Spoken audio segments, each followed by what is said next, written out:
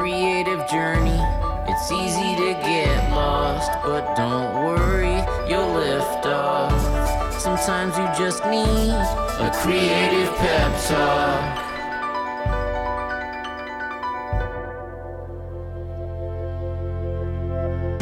Hey, you're listening to the Creative Pep Talk podcast. I'm your host, Andy J. Pizza. This episode, I want to talk to you about the feeling of the universal hamster wheel of death. Does anybody just feel like we're just reliving the same thing over and over and over again? Look, on a global scale, I'm not sure I can really speak to that or help you, but on the creative journey scale, if you feel like you are kind of in this perpetual state of repeating the same thing over and over, you're making tons of effort every year, but you're not really seeing any significant progress, that is one of the most discouraging things in the world. I hate when you get stuck in a kind of loop. You know, it really kills my enthusiasm when I feel like all of my efforts aren't really changing anything. You know, I've tried a different strategy 18 times and I'm still not, gaining any traction on Instagram or TikTok, or I've changed what I've done 100 times. I've done 10 different book proposals. It's not working. No matter what I'm doing, it's not working. And it feels like you're just on this hamster wheel where all the effort you're making is completely meaningless. And I've actually come to feel like it's not a hamster wheel where it's just going round and round and round again. It's more like one of those, claw games that pick up the candy, not the stuffed animal one, but the candy one. And it's the kind where you get to keep doing it until you've won a prize. You ever have one of those? Like it lets you keep playing until you've actually picked something up? That's what it feels like. It's like a hamster wheel where the prize is going around over and over and over, and you get to stay on there until you actually grab it. You know, this idea of the universe is going to keep teaching you the same lesson until you learn it. And in this episode, I want to tell you about 10 different lessons, all of which represented this significant upgrade once I'd really, truly not just learned these lessons kind of in a cognitive like, oh yeah, that sounds good, but embodied them and put them into my everyday and kept them close to my practice. In the last episode, we talked about the power of the checklist and how doctors and pilots need checklists. The most, do or die most important things in the world can be easily forgotten. And so today I want to share the 10 things that I think are really the backbone of my practice, the backbone of what it means to approach the creative journey in the kind of creative pep talk style. These are the 10 ideas that I want to build this show on and encourage you to build your practice on. They're all things that help me break out of individual hamster wheel moments for myself. So if you are sick of, the insanity of trying the same thing and expecting different results, this episode is for you. If you've been on the hamster wheel and you're just absolutely sick of it, I hope one of these ideas, I hope all 10 of them, but I hope just at least one really unlock something for you today. And I hope you can keep these things close to you. If you get out of whack, this episode's supposed to be something you can revisit over and over and over and make sure these things are all like firing strong in your practice.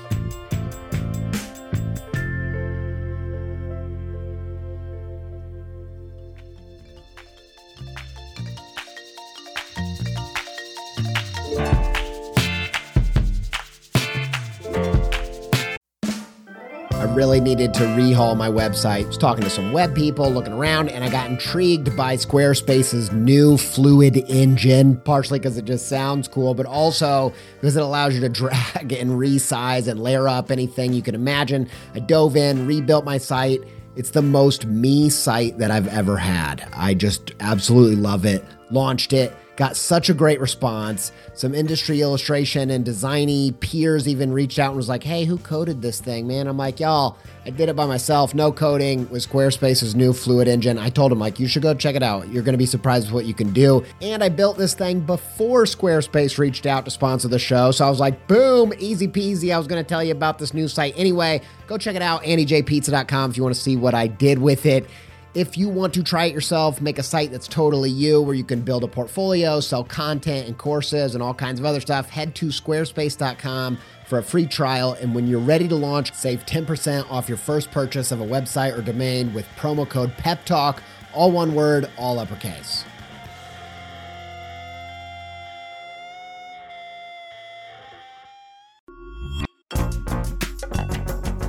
This episode is supported by In the Making, an original podcast brought to you by Adobe Express, the all-in-one content creation app included in your Creative Cloud membership.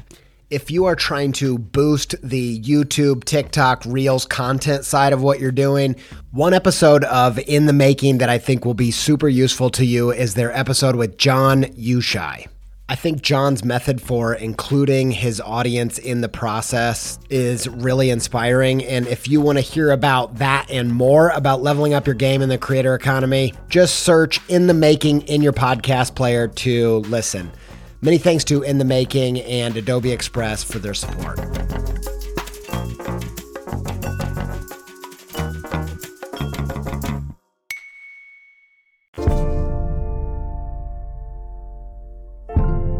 Okay, this episode is an episode I'm incredibly excited about. This is our 10 rules of a thriving creative practice. 10 rules, 10 ideas, 10 guidelines that will help you stay unlost on your creative journey and continually make progress, not just now, not just in the short term, but in the long haul. You know, I wanted to do this episode for a few different reasons. Yeah, these are things that we're always talking about on the show, but they're hard to remember on a daily basis when you're facing, you know, the bad mood, the bad day, the setback, the opportunity you wanted that you didn't get, jealousy, comparison, FOMO, all the different things that throw you off your path and hurt your mindset as a creator. It's really hard to keep this many things in your brain, but I wanted to create an episode that was a reference for the 10 most essential ideas of this show, both as a refresher, but also to dive deeper into each one of them and for you to have it as a quick reference when you're feeling completely off track, when you're feeling like, oh, I'm getting obsessed with follower count. I'm getting obsessed with the accolades. I forgot why I care about this. I forgot what I'm doing. I want you to have this episode. And I also want you to have this episode if you're trying to get someone into Creative Pep Talk and they're like, what is Creative Pep Talk? What the heck is this Andy J. Pizza guy? Who cares about this guy? Why is he like a Brooklyn guy who doesn't want to listen to this podcast? I don't know. But if you have that friend you've been trying to get into the show, this is a great show to send them to because it really explains what it means to approach your creative journey through the lens of Creative Pep Talk ideas. So these are my 10 rules of a thriving creative practice. I was inspired by people like Sister Karita Kent, the screen printing nun activist, you know, just total badass creator from back in the day. Dieter Rams had his, I think, 10 principles of good design. I'm a huge fan of Mac Barnett and Carson Ellis and John Klassen and all those people that did the picture book proclamation. These are their rules for great picture book making. And I just wanted to feel like, well, I've been working on this list for a long time. And I think it gets to the heart of what this show's all about. Now, one little disclaimer, I'm also a little bit of a postmodernist. And so rather than saying, these are the 10 truths and nailing them to the door, I'm not dogmatic like that. I'm saying, you know, in the same way that postmodern philosophers might do, they suppose that this is not about getting to truth because with our limited faculties, we can't possibly lay claim to truth in its essence. I mean, who knows how we've evolved to perceive reality? Is it anything like what we are seeing? Probably not. And so these are just 10 concepts, Modern philosophers don't think about truth as much as they think about concept creation, like ideas that serve you, that help you. I'm also constantly, falling back on the Niels Bohr quote of the opposite of a profound truth might be another profound truth. I think there's totally different ways to have a thriving practice that fall outside of these 10 rules, but these are the ones that I continually come back to that help me get unlost in my creative journey consistently. And they're the things that I see the kind of creators that I want to be like embody. And when I talk about those people, they're people that you might not know. They're people like Allison Jones, who casted Fresh Prince and The Office and Freaks and Geeks and Parks and Rec and all your other favorite shows, like casting director, brilliant creative mind that has this power. They're people like Chris Rock, who goes through comedy, is on Saturday Night Live, still doesn't really find his groove, and then figures out that the way that he's going to control his destiny is to become a stand-up comic where all he needs is himself and a stage and some people, and he's good and becomes a legend in that way, and just, continues to practice over the long haul and get better and get more nuanced and find new, different aspects of his creativity as he directs and writes. And I just think this is the kind of creator I want to be. I want to live a creative life over the long haul and have breakouts all along the way, but always be on the journey, always finding fresh, new breakthroughs. And how do you do that? Well, I think you have to do a bunch of things that run contrary to the popular opinion and mythology and ethos of what we think creativity is all about. Young superstars and magic and just like and all these things that are completely out of your control. I want to say no to those and yes to these 10 things. Let's get into them.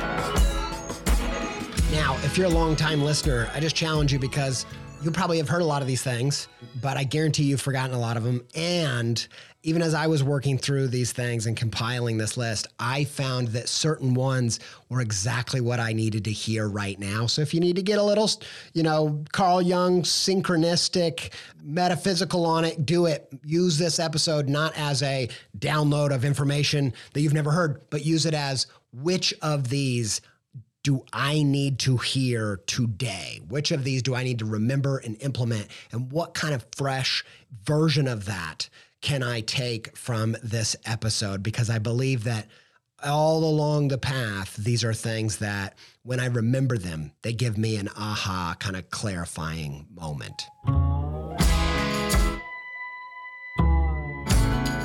All right, number one is booby traps mean treasure. We talked about this on one of the most popular episodes of the show. One of my favorite episodes is the idea that, like the Goonies and like the people on the History Channel from Oak Island, when they find a booby trap, when they hit conflict in their search for buried treasure, they don't think, oh no, we gone the wrong way. They think, not only are we on the path, but if the booby traps are still here, there's still treasure because people haven't got to the other side of them. They haven't been triggered, right? And one of the most profound, that's why I put it in number one, ideas that changed my whole life in my early 20s was finding The Hero's Journey by Joseph Campbell, understanding that, your life isn't about you either have the talent or you don't, but it's about a journey, and there are phases. In every phase, you face a fresh conflict. How you relate to conflict will dramatically change your creative journey and whether you succeed or fail. And it's not just me, it's people like Dr. Carol Dweck and the growth mindset. It's all about what do you do in the face of conflict? And for me, my nature as a creator, I'm not exactly sure why, when I hit conflict, my nature is to be like, it wasn't right, it wasn't meant to be, the stars aren't aligning, run the other way. And there are times when, you are beating your head against the wall and you're hitting a dead end and you keep going when you shouldn't. There are times like that, There are those people that are on auditioning for American Idol who cannot hit a note. I'm not talking about that kind of conflict. I'm talking about the regular conflict that shows up when you're trying to do something new. the regular conflict of traversing the creative wilderness, trying to chart your own path. It's going to come with lots of conflict. There are going to be booby traps. And when you switch your mindset to say booby traps are actually good news, you can develop a healthy relationship to conflict that allows you to go through different levels, break through multiple ceilings. Recently I heard in an old Bob Dylan interview him talking about how he had this magic in his early 20s that he's never had after that. And I don't know, part of me was like, that's really cool. The mythology of Bob Dylan in his young days and just the magic of that. And obviously he had all kinds of weird side journeys and dead ends in his creative practice. It's rich story to look at. But I wonder if that kind of fixed mindset of I had it then and I don't now is actually the thing stopping him from having it now. Now he's had a bunch of acclaimed albums since then, and some of his recent ones, there are a lot of people that think they're the best albums he ever made. But at that time when he was saying that, I thought, I think it's that kind of mindset, that kind of fixed mindset where we can actually, by the way that we approach our work, by one of the things that happens a lot.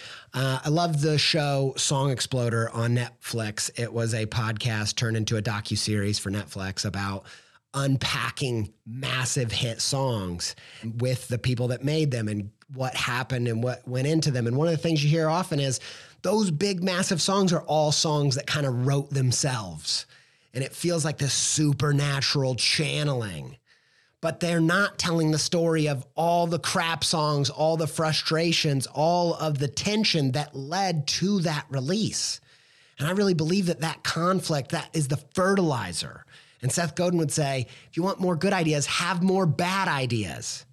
And I have to believe that there's a relationship to conflict that if you can change and orient yourself to actually enjoy a challenge creatively, that is the strongest foundation to build your creative practice on. So that's my first rule, maybe my most important, because it embodies the idea of not seeing creativity as a supernatural gift on high, but as a journey, as a thing that you develop and get better at. I'm so glad that I didn't stay in the skill set and the mindset that I had when I was 20, because I didn't find some of the most important creative pieces to my puzzle until I was 30. Didn't even know they were something I could do. And that's the power of seeing it as a journey and seeing the booby traps as part of the process.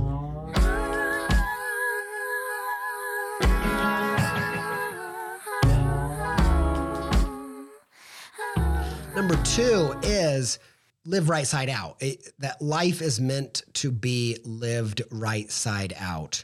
As an ADHD person, there was a long period in my life where I was really just masking who I was. That's the term they use. A lot of people that are autistic or ADHD or neurodivergent in all kinds of ways, they talk about this term masking, where it's trying to appear neurotypical to get by. And I spent so much of my life doing that. And in my older years, now that I'm 35, I've spent a lot of years trying to do the opposite, trying to live right side out, trying to show who I am on the outside. And this show, we talk a lot about saying yes to the lifelong journey of finding out who you are, what you're made of, what you're all about, what your story is, what your talents are, what your potential is. You are an alien. There's never, ever, ever been anything like you in the whole universe. And that sounds cheesy. It sounds, I don't know, over the top, but it's actually true. And I don't think we take it seriously enough. I don't think we say yes to that call. That call is the creative call, in my opinion. The creative call is you saying yes to making creative work that expresses who you are, but also excavates. Every time you make something, you learn something new about yourself. Even when you make something that you hate, even when you make something that sucks, you learn something about what your weaknesses are. You learn what your bad mindsets are. You learn your taste. You learn I don't like that. I thought I was going to like it. I didn't like it. It's self-excavation. I'm a huge fan of Linda Barry, comic artist. She wrote a bunch of books on creativity as well, things like What It Is. And she did a recent one about comics. And she said, a lot of people, when they make work, they make it to say, this is what I think. This is my answer about this or that, or my take on life. And she said, for her, a better prompt is often, what question does she have? Now, I love art that makes a statement. I'm all about it. A lot of my art is of that nature. But I also love this idea, this kind of humility that approaches the creative process as, I don't know. I'm trying to figure out what my place in life is. Who am I? Whatever the question might be, whether this is right or wrong, or just all those things. And using the creative process to help you dig in, using it as a tool as much as it is an end result or object.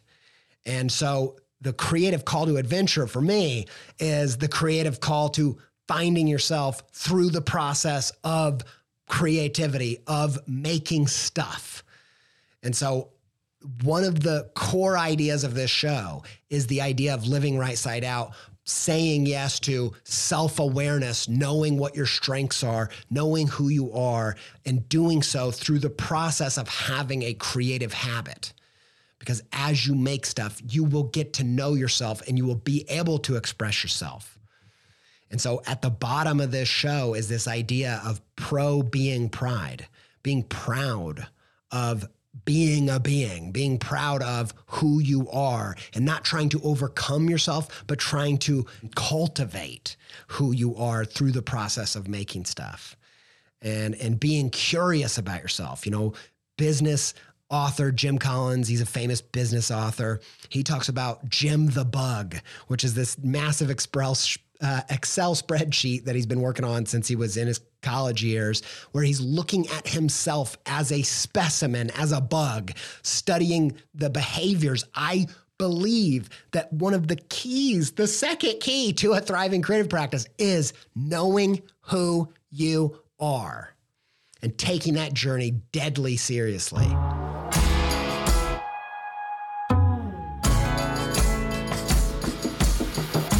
Number 3 is getting high on your own supply, meaning making creative work that you want to consume, making creative work through the catalyst of your personal taste.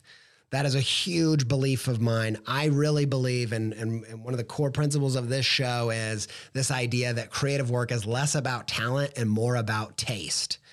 It's more about, and when I say taste, I don't mean just like, I like this, I don't like that. I mean, using your internal creative palette. If you're a storyteller, if you're a writer, the instrument of your practice isn't your words. It's not your fingers on the keyboard. It is the palette of receptors. When you take in story, if you have a nuanced palette, you're going to be able to pick up on how are you achieving these things? How does a writer make you laugh, make you cry?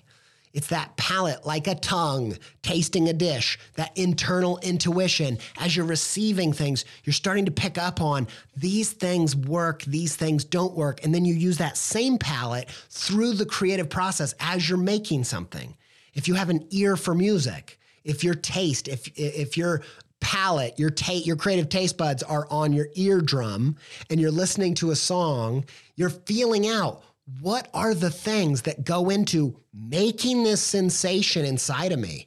How do my favorite musicians make me feel this way? It's not just magic. There is a science to it. There's contrast. There's major chords. There's minor chords. There's poetry. There's analogy. There's all these different ways of creating that sensation. And when you have a nuanced palette, you can actually deconstruct those recipes and recreate them with your own anecdotes, with your own stories, with your own experiments. That's what this is. That's what I think creativity is all about. And when you realize that intuition of your taste is your creative intuition, it's the thing that informs it. that you can make this great work, and you can realize I can do the 10,000 hours of practice, not just making my fingers move on the fret of the guitar in a quick way so that I can shred guitar, but so that I can move it in a slow way when that is what I need, in a fast way when that's what I need, when it's all about creating a sensation in somebody else. And so I'm a huge believer in this, and it's about having a point of view, having a definition of good. That's what this episode is about. That thing of Dieter Rams and Corita Kent talking about, this is what I think creativity is about. That's their taste. That's saying, this is my point of view. I've been thinking about, watching performers and watching the great performers go out on stage with all the confidence of, this is who I am. This is what I'm saying in this moment, even though I know it may not be your thing. I actually feel like that, having a point of view, having a sense of taste, creating from your own creative sensibility, knowing full well that it's not going to be everybody's thing. Making this podcast is such an experiment, an exercise in that, because I know that it's not cool to get on a microphone and spill your freaking guts out and take life seriously. I know that.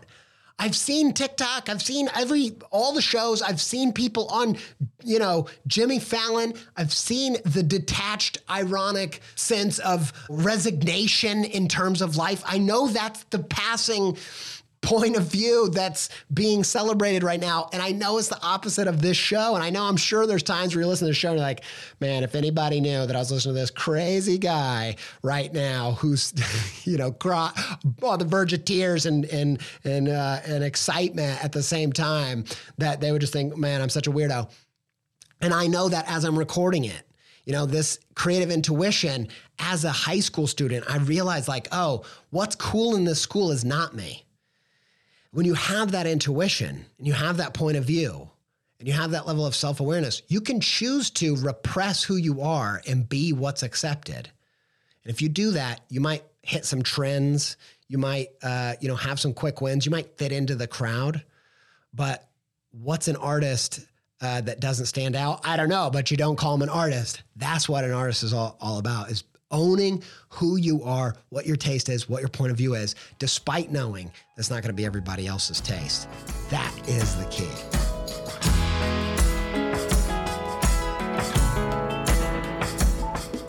Number 4 is you're lost without a target. You're lost without a target. I really believe this. It's this idea that great creative work is actually tangibly valuable. It has a clear value. I'm a huge believer in this idea of, it's a little bit utilitarian in a way that makes me a little uncomfortable in some regards, but I actually think even the most obscure, rule-breaking, creative endeavor that really hits me hard, it still has very tangible value that I can point to.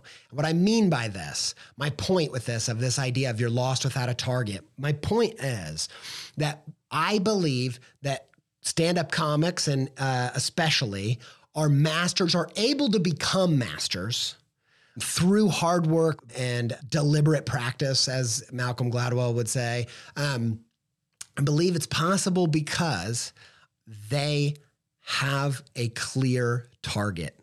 What is a stand-up comic shooting at? What's their bullseye? Huge laughs. Not just that, killing a room, slaying a room, right? That's what they're doing that for. And if you're an illustrator, and I ask you the same question, I've said this a million times on this show, and you don't have an answer, you're in trouble, but most illustrators don't. If I said, what is an illustrator going for? What's an editorial illustration supposed to do? If you have no idea what bullseye is, it doesn't even have to be for every editorial illustrator, but for you, if you don't have that definition of good, like we talked about with taste, how are you ever going to hit it? And so for me, we've told this story 100 million times on this show, this idea of I once ran to a tower on my run and I hit it. It was miles away, had no idea how to get there, but I just kept taking the next road that was pointing towards that tower. Having that target, having that tower meant that I could slowly but surely get better and better with marginal gains closer to where I was going and never get lost. And even though I'd gone that path, and even though I had just ran it, and I lived at my home, I couldn't get back home because it wasn't a clear enough target and I got lost. And so for you personally in your creative endeavor, do you have a sense of this is what I'm trying to achieve project to project, but then also over the long haul of the type of creative work that you do? You know, for me, I want to tell stories, writing with pictures and with words that make people say yes to life. That's what I'm doing. I really believe in kind of almost a religion of storytelling that says that what helps people remember why we should stick around, why we should embrace conflict, why we should fight for the right to live and breathe and thrive is largely due to the stories that we tell that remind us of those things.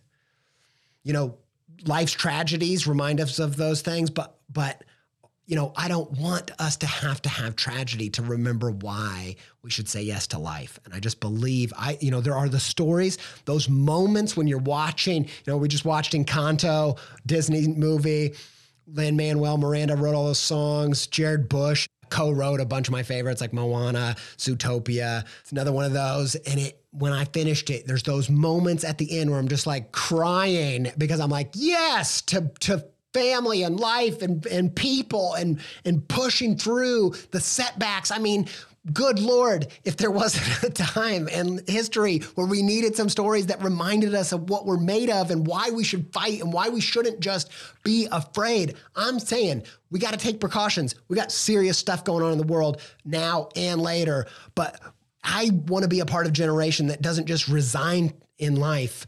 We humans have always faced so many huge things, and I want to be a little tiny spark that helps my community say yes to it and lean into it and say, look, it's worth fighting for. It's worth risking for. It's worth dying for. We're going to die. But billions of people have said yes, regardless of that, facing similar things. We've never been more equipped. Anyway, getting off on it, okay? I say no to life 4 out of 7 days a week, okay? I'm working on it. But that's what I want to be about. That's my target. And I know it's not just like I want that to be true for my work. I actually have things that I know that artists like Jared Bush and Lin-Manuel Miranda do mechanically in their storytelling, in their structure, in the way that they do callbacks or keep everything on the same point or how they create a surprising but inevitable twist. Like those are the things that I'm studying because I understand that's the target. And to get there, you got to reverse engineer, work backwards from there of how does one create that moment? And so you're lost without a target. I strongly believe that. Find your target. What kind of emotion, what kind of value, what kind of thing do you want to be able to produce on command as a creator? If you can master something like that, like a stand-up comic does, you can have a career, even when the popular crowd doesn't like you anymore, you can still crush it in Vegas, okay? If you know how to show up into a room and make something magical happen with a movie, with a song, in an art gallery, you are going to be able to thrive in the long haul.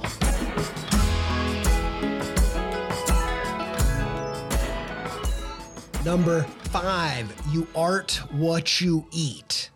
Okay, I'm a big believer in this idea of creative work as a remix. There's a whole docuseries, little mini docuseries online by Kirby Ferguson. He's actually doing an updated version of this whole thing, and it's just genuinely taking like the most celebrated ideas, the most celebrated movies and music and deconstructing them and showing you that like they're celebrated for their originality, but they're all made up of stuff that came before. They put them in new combinations. They added their twist, but essentially everything is a remix. You get the same thing from people like Austin Kleon, steal like an artist. Steal like an artist means there's an artful way of stealing. Then there's a really crappy way of stealing. But I'm not sure there's a way of creating that isn't some form of stealing. I've heard originality is this idea of being able to hide your influences. I am just a huge believer in leaning in to the fact that we are all part of the creative collective conscious. I saw this meme the other day that was just like, intellectual property is not real because we're all pulling from the collective conscious. And I don't know if I fully buy into that, but I pretty much do. I pretty much do. And I actually think that we as creators, one of the things that's really going to trip up our creativity is when we allow ourselves to get bogged down by the lie that anything is completely original. Now, in the same breath, I always want to add, I actually do believe that it is your job and it's your purpose as a creator to filter your story and your new ideas through those influences. Add your life experience, add your own takes and wisdom and breakthroughs and personal experiences and experiments. When things go wrong for the right reasons in your creative practice, making that a part of your originality. But I think this idea that you're not standing on the shoulders of giants is just totally ridiculous and very detrimental to your practice. And I think if you go study your heroes, study the greats, you're going to find that almost every single one of them started with mimicking their heroes. One of my favorite stories is George Carlin, throwing off this cardboard cutout of how he used to dress and the old him off the stage, and he becomes the George Carlin we know. When he really embraces his kind of hippie liberal take that's not family friendly, that's the George Carlin we know. That's the legend. And I think the wrong lesson from that is be yourself. I think the lesson is to find yourself, first you have to be like somebody else. There's nothing like getting in a room of people that are just like you to see how much you are unlike anybody else. And so I actually really strongly encourage people, that's why it's number 5 on my list, to get in a room with people that have this almost exact same tastes, find ways to totally gorge yourself on your hero's work and your hero's works. And let them become a part of you because you are what you eat. The food pyramid of your creativity, these things of your obscure tastes, your guilty pleasures, your life experiences, all of those things, they go into what you make. And if you constantly are just eating creative junk food, only consuming what's on your social media feeds, you're going to be making junk because you are what you eat. And those little bites of creativity, some of them are really great, but they're not going to ever compare to that book that changed your life. And so you got to make sure you get a balanced diet and that creative health food of books and long docuseries and great shows and all in records, and really dive in the deep end if you want to make great stuff. And so one of the things I want to really encourage you on is to embrace the fact that the things that you consume impact what you create, and that is great. And that's what we want.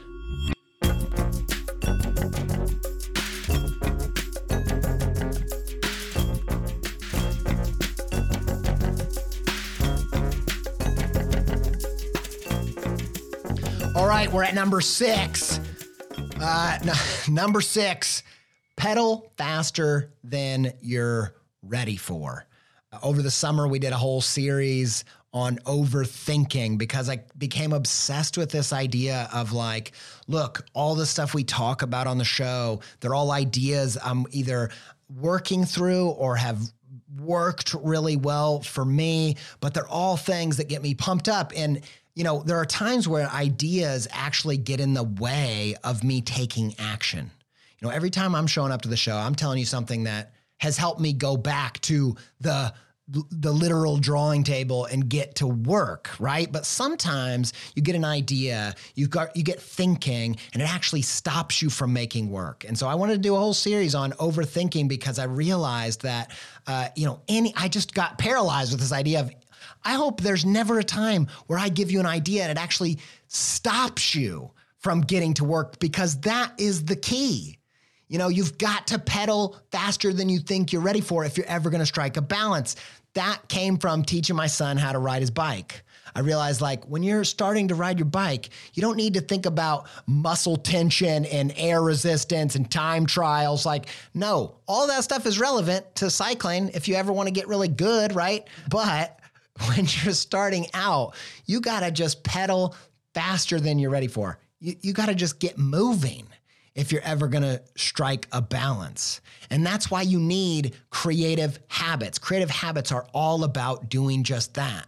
You know, I'm a fan of James Clear and his Atomic Habits ideas. I'm a fan of Twyla Tharp and The Creative Habit, the books that she did. She's a choreographer. And it's all about, having a habit is all about eliminating overthinking, because a habit is what you do without thinking. It's your automatic behavior. If you can create projects that make making stuff a habit, you are going to be so much more likely to get where you want to go. And part of that means having bad work. I'm a huge believer that your bad work is the fertilizer to the great stuff that grows, right? Like Seth Godin would say, if you want more good ideas, you got to have more bad ideas. And so I'm a huge believer in you got to pedal faster than you think you're ready for. It's kind of like a chicken or an egg thing, because yes, creativity is about self-expression, right? But on this show, we talk about all the time, it's also self-excavation, because the best work that you ever make is going to come from a place of knowing who you are. But one of the only ways to find out who you are is making work. So you got to make bad work. It's just part of it. Like I could have easily called number 6, make bad work frequently. Make sure it's a habit. Make sure you're working that muscle. It's a huge part of it. And I actually think, any consistently great creator that's not just, they're not just hot for the minute and they got lucky or they hit a zeitgeist or whatever, but people that have a practice over their lifetime consistently, you're going to find that they find places to have a creative habit to make bad work. Comedians do it writing on stage. That's why they make you lock up your phone before you go in the club, because it might be terrible. And, they don't necessarily want that to be following them. But I'm a huge, huge believer in it. You got to pedal faster than you feel you're ready for if you're ever going to strike the balance you're looking for in your creative practice. Number 7, and I'll be honest with you. Out of all the rules, this is the title that I like the least, but it's one of the ideas that I'm most sure about, okay? So give me a little grace. I'm writing on stage myself here. Number 7 is aim with one beanbag. I mean, I kind of like it as I'm saying it, but the idea here, aim with one beanbag. I'm from the Midwest, Indiana boy, now living in Ohio. And we play cornhole in the summer, okay? Grab a beer and grab a couple bean bags and get a board with a hole in it and throw them at it. That's what we do. That's the sophistication of a party in Columbus, Ohio. And here's the thing. If you know anything about cornhole, if you want to win, you're not going to take all 3 bean bags and throw them at the same time at the hole. Why not? Because you're not going to get the kind of precision that you need. Okay? You're not going to be able to aim 3 bean bags at the same time. I just thought about maybe the editor, Connor. Yeah. You could just take that aim 3 bean bags at the same time, turn it into a little jingle. I don't know if you make that kind of music. Okay. Just put it on repeat. You're not going to be able to aim 3 bean bags at the same time. If you want to win, aim 3 bean bags at the same time. Okay? Aim three bean bags at the same time. You want to win, aim 3 bean bags at the same time. Anyway, you can't aim 3 things at once, right? It's impossible to do, but that's what we try to do when we show up to the metaphorical canvas and try to make something for not just 3 people, not just aim in 3. We try to do 1,000. We try to do 1,000,000. We try to appeal to humanity with our creative work. And it's impossible to aim that many places at the same time. If you want to get good, you got to go small. You got to go precision. And actually think that not only is this the way that you hit a target, for me, some of my best work came from when I knew I had a buddy in the audience and I did a joke just for them. Like, sometimes that little tiny bit of precision meant that I could actually hit the target. And that ends up being the thing that everybody likes. And sometimes you're your best target. Stephen King would say, every good book is really just a love letter to one person. It's just like, I wrote this as a gift. if you really light them up, if you make them cry, if you know how to press those buttons, that is going to apply to a whole bunch of other people. And so Aim with One Beanbag is all about this idea of what Seth Godin, again, going back to the one of the masterminds in the marketing, in my opinion, philosophical world of what it means to make meaningful work in this era. He would say that, you really don't want to shoot for the biggest audience. You want to shoot for the smallest viable audience. Who is the least amount of people that you could create for and still remain viable? And it's not that you're shooting for the smallest to stay small even. You're shooting for the smallest because it's going to give you the precision you need. And actually, I'm a huge believer that focusing on the small connections is actually a great end to have if you're viable, you're viable. That's a great end, but it's also an incredible means. It will take you places. If you study how ideas spread, the diffusion of innovation, it starts with making something that millions of people are like, oh, that's cool. No, you make something for a small group of people that are crazy about what you do. You're never gonna get a hole in one throwing 3 beanbags. And that's what's required for some idea to kick off and spread is a hole in one, not just hitting the cornhole board. Okay, a cornhole in one, not in 3. And so I'm a huge believer that he also says, Seth Godin says, that fame is not an indicator of quality. I grew up and I really got into creative work because of indie music. Like that was my way into band posters and illustration. And then, it led to all kinds of other stuff, picture books and all the stuff I'm doing now. But it started with indie music. And one of the things I think was incredible about indie music and why it went from this obscure thing in the 80s and probably Britain to what it became at its height was this core value of the smallest viable audience. A core value of saying not just fame or widespread success isn't an indicator of quality. It actually might be an indicator of lack of quality. Indie, the whole ethos of it was saying, if it's big, it's bad. Now, not going that far. I actually like a lot of mainstream stuff, okay? Yeah, I just cried to Spider-Man No Way Home. I bawled my eyes out. Okay, bawled my eyes out. That's taking it too far. I did nearly bawl my eyes out watching Encanto, the Disney movie. So I like mainstream stuff too, but I think as a creator, you gotta develop this ethos that says, look, small might mean it's better, and shoot small. And go for that specific target. And know it's a great place to end up, but it also might be a means to bigger and better things down the road. Okay, number 8 is embrace the seasons. I'm a huge believer in this idea that creative work at its best is non-dual. It's not this or that, it's both and. That's one of the reasons I love that Niels Bohr quote of the opposite of a profound truth might be another profound truth. Because it's true, because it might be a profound truth that what you need to do right now is plant seeds. Like you gotta be planting seeds. But sometimes, someone's on stage at a conference telling you to plant seeds and you're in the time to harvest. And it's the opposite of a profound truth. You need to go to the other side of the spectrum. Creativity can be both exploratory. I think that's what most of us think it is like trying new things, breaking the mold, thinking outside the box, like exploring possibility, man, like treating your creativity like a kind of Ouija board where you're like, I don't know where the paintbrush is going, that kind of thing. Like that is creativity. I'm down for that. That's a profound truth, man. But I'll tell you what another profound truth is. Creativity can be strategic. Creativity can be solving a puzzle. One of the most creative things I've ever seen is the movie Knives Out by Rian Johnson. It all comes together in the end in this satisfying way. The only way to do that is to start with the end and work backwards, write the script kind of backwards or the screenplay backwards, right?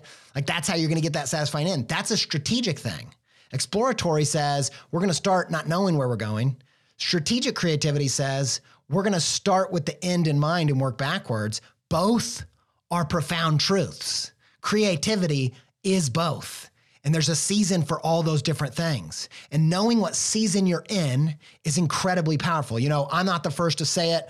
Sister Karita Kent, she was about seeing creativity as all these different seasons. There's times for new stuff. There's times for digging into the old stuff. Austin Kleon, Todd Henry, all kinds of people have talked about creativity as seasons. I'm not the person who came up with it, but it is one of my core values for sure.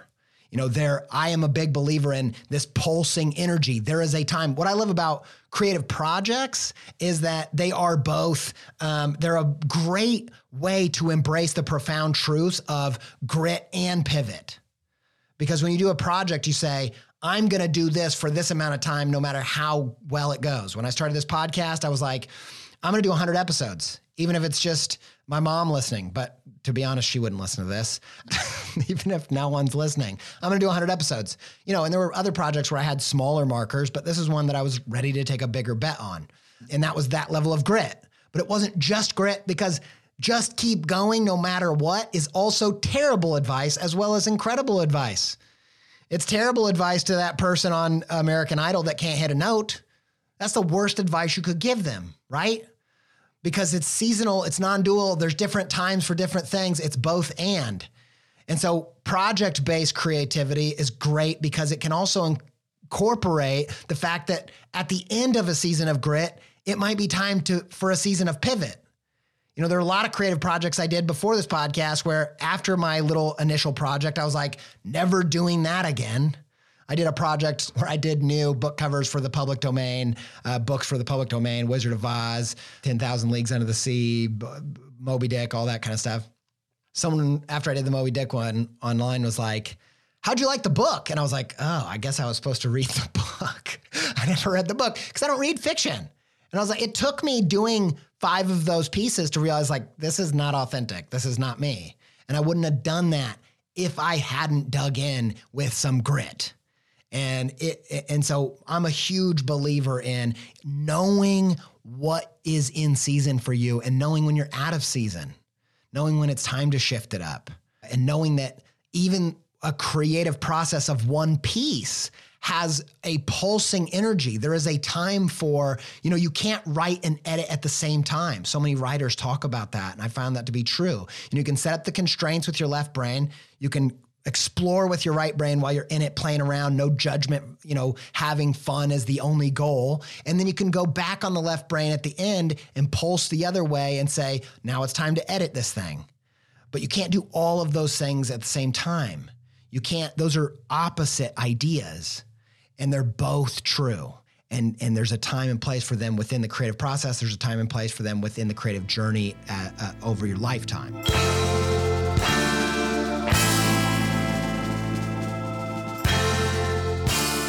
Number 9 is true over new, okay? What this is about for me is that creative work is primarily about sustenance.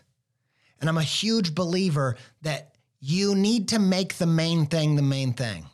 When you forget what the main thing is, you get distracted, you get self-conscious, you get indecisive, you get in your head, you get into FOMO, you get comparison, all that kind of stuff. All when you forget what this is about. And for me, creativity is about sustenance, spiritual soul sustenance that keeps us going. You know, storytelling is like almost my religion of like, we need stories to be the best possible versions we can be. Without them, we're uninspired. Without them, we forget what life is about until someone dies. You know, we forget what life is about until someone dies. No, we don't have to do that. With a story, with art, with sustenance, if we are keeping that creativity pumping in and out of us, breathing it in and out, like we can remain, we can be our best self. We have a shot at it, at least. Okay. And the thing about that is, like food, creativity is sustenance. Okay. And if you thought food was about what I think a lot of people think creativity is about, which is about newness, freshness, originality, you might go hungry. if you thought that was the point. You're like, no, I only eat the apple while it's still hanging from the tree because I got to get the fresh. I got to get the cutting edge before, before it even drops, I consumed it, right? If that's what you think creativity is about, I actually think you're going to get lost because guess what? There's nothing new under the sun. Okay. Now I believe in new ideas. Honestly, like the best thing that happens in your practice is when you stumble upon something that is authentically you, that you put it in a way that's never been said. Like I get that. I'm all about that. I love that. But sometimes if I forget that it's not all about that, when I forget that, even the new stuff actually has some true stuff that's a combination of other ideas or things that came before me, I can get really in my head.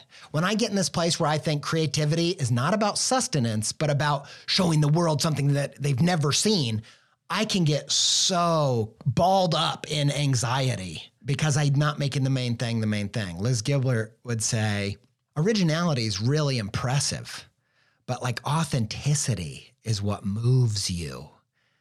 And that moving, that is what creativity is about. Now, you don't want to eat some creative stuff, some creative sustenance that's gone off. Stuff that's just rehashed old stuff, rip-offs. Like that's the stuff that's going to give you creative food poisoning. It's just bad for you. It's bad for your soul. You don't want that. But don't forget, that's not what it's about. It's about sustenance. I'm a huge fan of Tim Robinson. His show, I Think You Should Leave, I mentioned on the podcast before, one of the things that blows me away is when he's in an interview and the interview is trying to get him to go off topic, trying to get him to, not make the main thing. The main thing of a comedy show is laughs. And they'll be like, how did you know this joke was going to be good the second time? He's like, well, it made us laugh more the second time we told it, so we did it. How did you know that this inappropriate lowbrow humor was not going to be just dumb? And he's like, well, I didn't know it wasn't going to be dumb. I just knew that when we did it, I thought it was funny. And I'm like, boom, make the main thing the main thing. The main thing is creativity is something that humans need. And creatives need to participate in that. They need to get it out of themselves. They need to create these things. Make your stuff fresh. Make it fresh. Make it organic, creative produce. But don't get so caught up on it being unlike anything the world has ever seen. I actually think that's a terrible definition of creativity. When the world thinks about what's creativity, I think they go, it's stuff that no one's ever seen, man. And I'm like, that's just not the right place to show up to the desk, to the easel for me.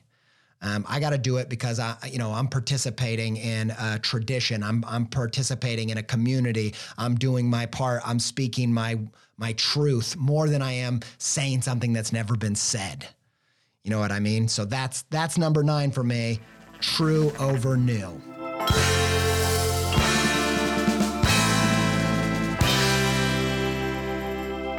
All right, number 10, we've already talked about it a little bit, but I want to dive in. This is one of my biggest ones. And number 10 is writing on stage as a huge part of your practice. Writing on stage, of course, if you've listened to this show for very long, I probably say it every episode because it's such a big part of my creative ethos. It's the idea of like comedians come up with some ideas and they go into the club on a regular basis and they test them out with new audiences. What I love about this is I think we can all agree that stand-up comedy is like one of the greatest art forms there is. I think it's having a moment right now with its storytelling, and my favorite side of it is what me and my friends call lay down tragedy, which is the opposite of stand-up comedy, which is just like storytelling that makes you cry instead of laugh. And it's kind of having this weird flirtation with stand-up and one-person shows, and it's just a beautiful thing. And if you've ever been if you ever watch a special or you ever been in a comedy club or watch a show and they're really masters, you can feel like nothing hits harder. Nothing is like more like a type of magic than that. And so if we can agree on that, like great comedy is like otherworldly, like if they're really doing it, then I think we have to agree that there's something about their practice that they got right. And actually, you can see this in other people's practices in different mediums. But one of the things that they do religiously is test material. And I highlight this. A lot of these things on this list are things that are kind of counterintuitive or countercultural in terms of the prevailing accepted creative mythology, because we have really, for the past 100 years or so, I would say, from the philosophy podcasts I frequent, they talk about like the Frankfurt School, talking about like the true artist is alone in a cave and doesn't care what their audience thinks. And look, again, embrace the seasons. There's a time and place to go in that cave, baby. I'm all about it, actually. I think that there's a time and place. Like, I think your diary, amazing place to just get it all out. But I actually think creative work is more than just publishing your diary. And I actually think, as someone who, has been in therapy and worked through a lot of stuff, I actually think that, boundaries are good. Like, I don't know if you should be. I mean, I'm not here to judge you, but I don't know if, for me, I don't feel like I can give my audience everything. I don't think that's really a great idea. So there's a distinction there, but there's a time for the cave and there's a time for standing on the rock in front of people and saying, hey, this thing means a lot to me. I'm going to see if I articulated it in a way that hits home for you. And if not, I want to go back and work on it until I figure out how. And so for me, writing on stage is a huge part of my practice. We do it here on the podcast. A lot of stuff we work through on here becomes, books or other forms of content or classes. I write on stage with my illustration, because every week I write on stage by creating an illustration that's episode art for this podcast and put it on Instagram. And then after the year of doing 40 some of those, we cherry pick 40 of those tracks for our album that is the Creative Pep Talk calendar, which is on sale now. creativepeptalk.etsy.com. We still have a few of those. And it's a piece that I'm really proud of. It's my best stuff from the year.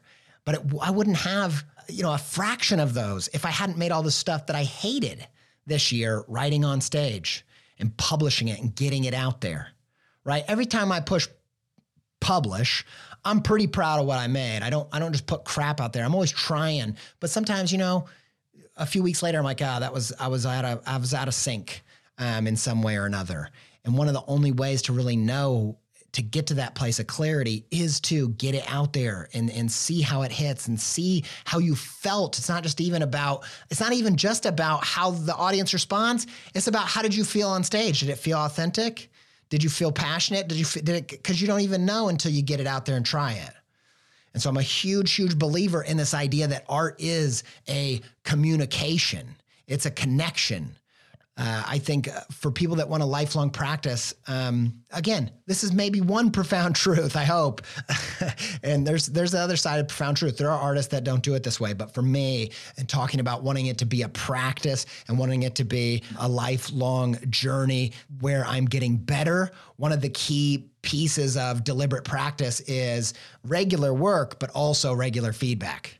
And that's where the communication connection piece comes in. They do studies of someone in isolation. You put that person in that cave for too long, they actually lose their sense of self when they're not around other people. There's no self to express. And I think we're more interconnected than any of us really even fully understand. And I think we need that connection on a regular basis with our creative habits to unlock our true potential. And that's why that writing on stage is number 10 on my list.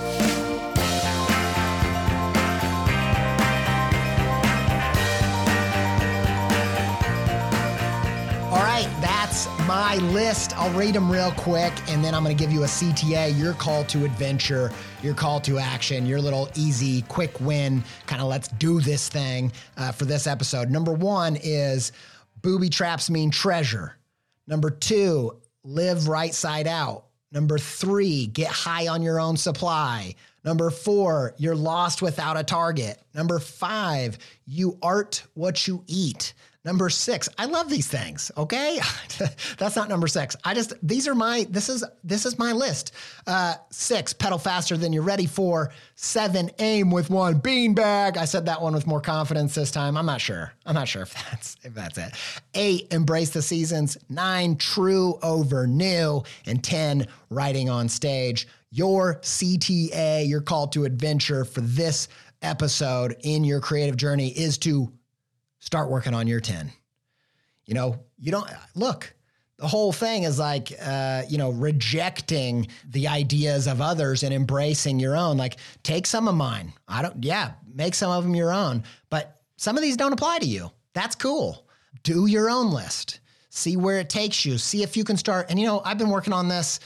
These things came through doing this podcast for almost coming up on 8 years. You're not going to get them overnight. You might not get 10 right away. You might only have a couple that you are really sure about. And it's a living document. You can edit them out. If I made this list 5 years ago, I'd have totally different stuff on it. I'd only have a few that would remain to today. So go for it. Write your list, publish on Instagram, tag me if it's like Instagram stories or stuff. Love to check them out. Make your top 10 rules of creativity. All right. That is it for another week. I hope it's pepped you to the max. I hope if you're a longtime listener, that you really searched your soul for which of these things do you need to implement again, which of these spoke to you. If you are a longtime listener and one of these spoke to you more than it has before, or there's some new flavors, hit me up and tell me about it on Instagram on the comments of the episode art. I'd love to hear which of these is your favorite.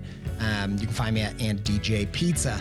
Massive thanks to Yoni Wolf and the band Y for our soundtrack. Huge thanks to Connor Jones of Pending Beautiful for editing this show so beautifully. And huge thanks for content assistance, as always, to Ryan Appleton and Sophie Miller. And until we speak again, stay pepped up.